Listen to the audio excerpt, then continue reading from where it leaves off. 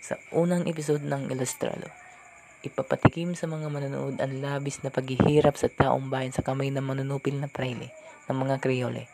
Makikita ang pagpasakit at paggagarote sa tatlong paring martir, ang Camburza, tiim sa galit si Pasiano, ang kuya ni Pepe. Makikita natin kung paano naapektuhan ang pamilya Mercado, gayon na rin ang batang si Pepe. Itatawid din ng episode na ito ang tumatakbo sa isip ni Pepe noong siya ay nasa piitan at naghihintay sa kanyang kamatayan. Nagsasanib ang kanyang pagdating sa bayan ng Kalamba at kanyang pamamaalam sa bayan minamahal niya ng sobra. Sa episode 2 ng Ilustrado, ang pamilya Monteverde. Darating ang pamilya Mercado sa tahanan ni Jose Alberto, ang kapatid ni Dunya Lulay. Sa pagtitipon, makikilala ang pamilya Monteverde, ang karibal at habang buhay na taga-usig ng pamilya Mercado. Makikilala ang biyudang si Dunya Conchita Monteverde na labis ang pagkamuni sa mga Indio. Sa episode na ito, matutunghayan ang unang pagtikim ni Pepe sa pait ng pagkatalo sa isang labanan ay ang pagkanta. Subalit dito rin makikita ang kakaibang talinong ipinakita na ni Pepe, ang kagalingan sa akademikong larangan, sa pagkahilig sa mga humihingang figura at iba pa. Sa episode 3 ng Ilustrado, ang pagsubok ng pamilya Mercado. Ang isang mabuting tao ay hinuhubog ng mabuti ng kanyang ina. Si Pepe ay hinubog ng dalawa, si Dunya Lulay at ang yayang niyang si Lena. Si Lena ang humubog sa kamalayan ni Pepe sa labas ng bahay. Ang mga kwentong kababalaghan ng mga hiwaga ng Mariang Makiling, ang mga halaman ng herbal at kung ano-ano pa. May iangat ang lahat ng yaya na itinuturing nilang anak ang kanilang mga alaga. Gayon din ang pagsukli ng pagmamahal ng isang alaga. Sa episode 4 ng Ilustrado, ang paglilitis kay Dunya Lulay. Paigtingin ng episode na ito ang hakbangin ng pamilya Mercado upang maisalba ang ilaw ng tahanan. Makikita kung paano ang takbo ng bulok na sistema ng hustisya noong panahon ng Kastila. Sa kabila ng mga dakok sa buhay, ay siya naman nagpaibabaw si Pepe sa kanyang pag-aaral. Dadalhin si Pepe sa Maynila upang mag-aral sa Ateneo. Bagong mundong gagalawan kung saan ang lahat ng mga mag-aral ay mga sinasabi sa lipunan. Sa episode 5 ng Ilustrado, ang unang pagtatagpo ni na Pepe at Leonor. Nakalaya na rin sa wakas si Dunya Lulay at binatilyo na si Pepe. Sa kanyang pagbabakasyon sa Kalamba ay matutunghayan ni Pepe ang engkwentro sa isang buhaya sa ilog. Tila ba ang pagtatagpong iyon sa buhaya ay nagbabadya sa unang pagtikim ng pagkawalang awa ng mga gwardiya sibil kay Pepe. Mapapahamak si Pepe dahil lamang sa hindi pagbigay pugay sa isang gwardiya sibil. Sa episode din ito, unang mararanasan ni Pepe ang tamis ng unang pag-ibig kay Leonor Rivera, ang sinasabing tunay na pag-ibig ni Pepe. Pakikiligin tayo sa kanilang unang pagtatagpo, ang mga pananaw na pasulyap-sulyap ng dalawang taong namumuo ang pagkagusto sa isa't isa. Sa episode 6 ng Ilustrado, ang pagliligaw ni Pepe. Hindi makatulog, hindi mapakali. Tuluyan ng bighani si Pepe kay Leonor. Kaya naman, gagawa ng mga hakbangin si Pepe upang mapalapit sa kanyang sinisinta. Subalit mabibigo si Pepe sa unang pagkakataon. Abang sa labas ng lakong kurya, aasang may makukuhang impormasyon na bagay naman ipinagpanggap ni Eduardo, ang kaklase ni Pepe sa UST, at isang aktivistang laban sa mga masasamang praile. Sa petibong ni Eduardo ay mapapasama si Pepe sa isang sikretong pagpulong. Subalit wala pa sa kamalayan ni Pepe ang sumanib sa mga ganoong grupo. Magbabakasyon si Pepe sa Kalamba. Ang papansin ng kanyang mga kapatid at na Dunya Lulay na tila umibig na si Pepe.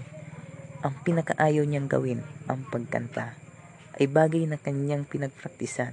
Para kay Pepe, kung gusto mo, may paraan.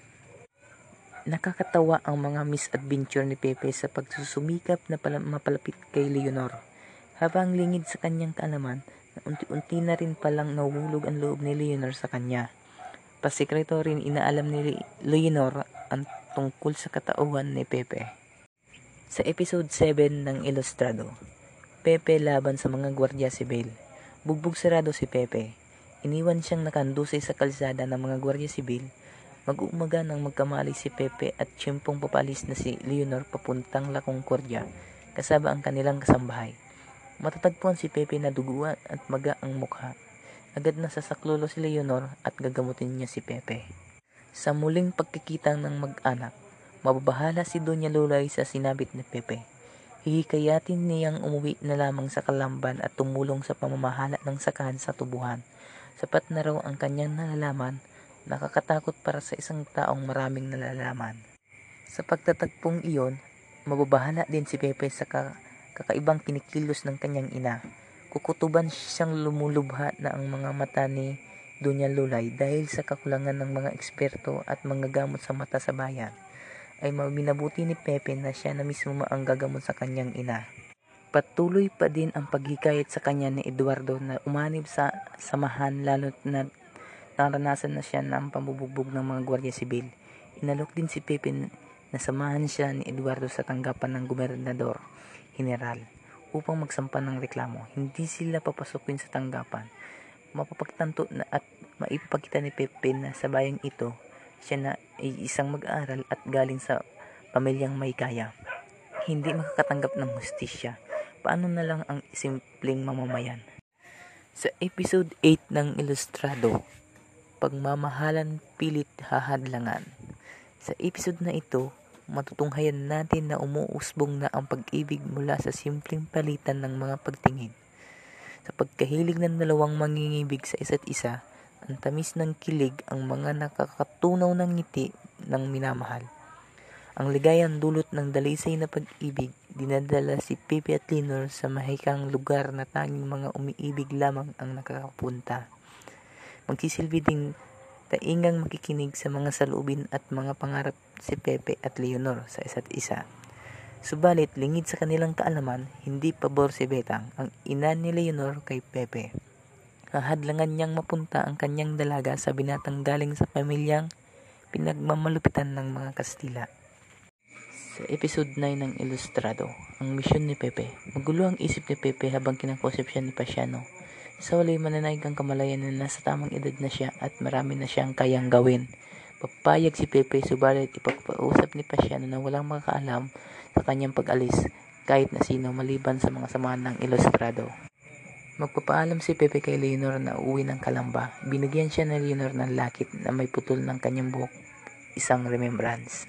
Sa Kalamba, minabuti ni Pepe na makapiling ang mga kapatid, ang kanilang mga anak, magulang, ang kanyang tiya Lina, mangingibang bayan na si Pepe sa susunod na mga araw at mawala sa piling ng mga mahal sa buhay sa mahabang panahon.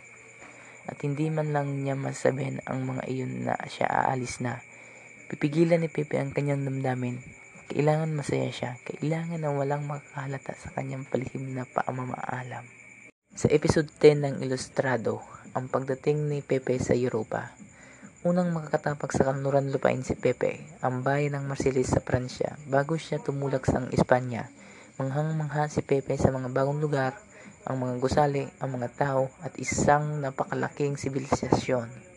Mag-i-enroll si Pepe sa Universidad Centro de Madrid sa kursong Medisina at Letras Filosofiya at pagsasabayin ang dalawang kursong balang araw ay kapwa niyang pakikinabangan.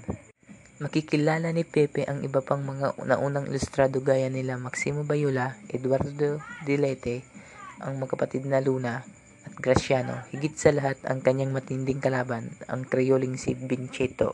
Sa Calamba at Manila, nalaman na din ng mga pagpunta ni Pepe sa Espanya, parang hindi makakain at nagdadalamhati ang dalawang babae sa buhay ni Pepe. Sa mga sulat, ipinarating ni Pepe ang kanyang paghihingi ng tawad at maayos naman ang kanyang kalagayan kaya't walang dapat ipag-alala. Nilalango ang ng mga ilustrado ang kanilang sarili sa alak upang maibsan ang naranasang pangungilila. Bagay na nilabanan ni Pepe sa pamamagitan ng puspusang pagsusumikap na matuto sa kanyang mga kurso. Libro dito, libro doon, panonood ng teatro, ng diskurso at kung ano-ano pa. Para siyang taong gutom sa kaalaman at wala siyang ibang ginawa kundi punan ang mga kagutuman iyon.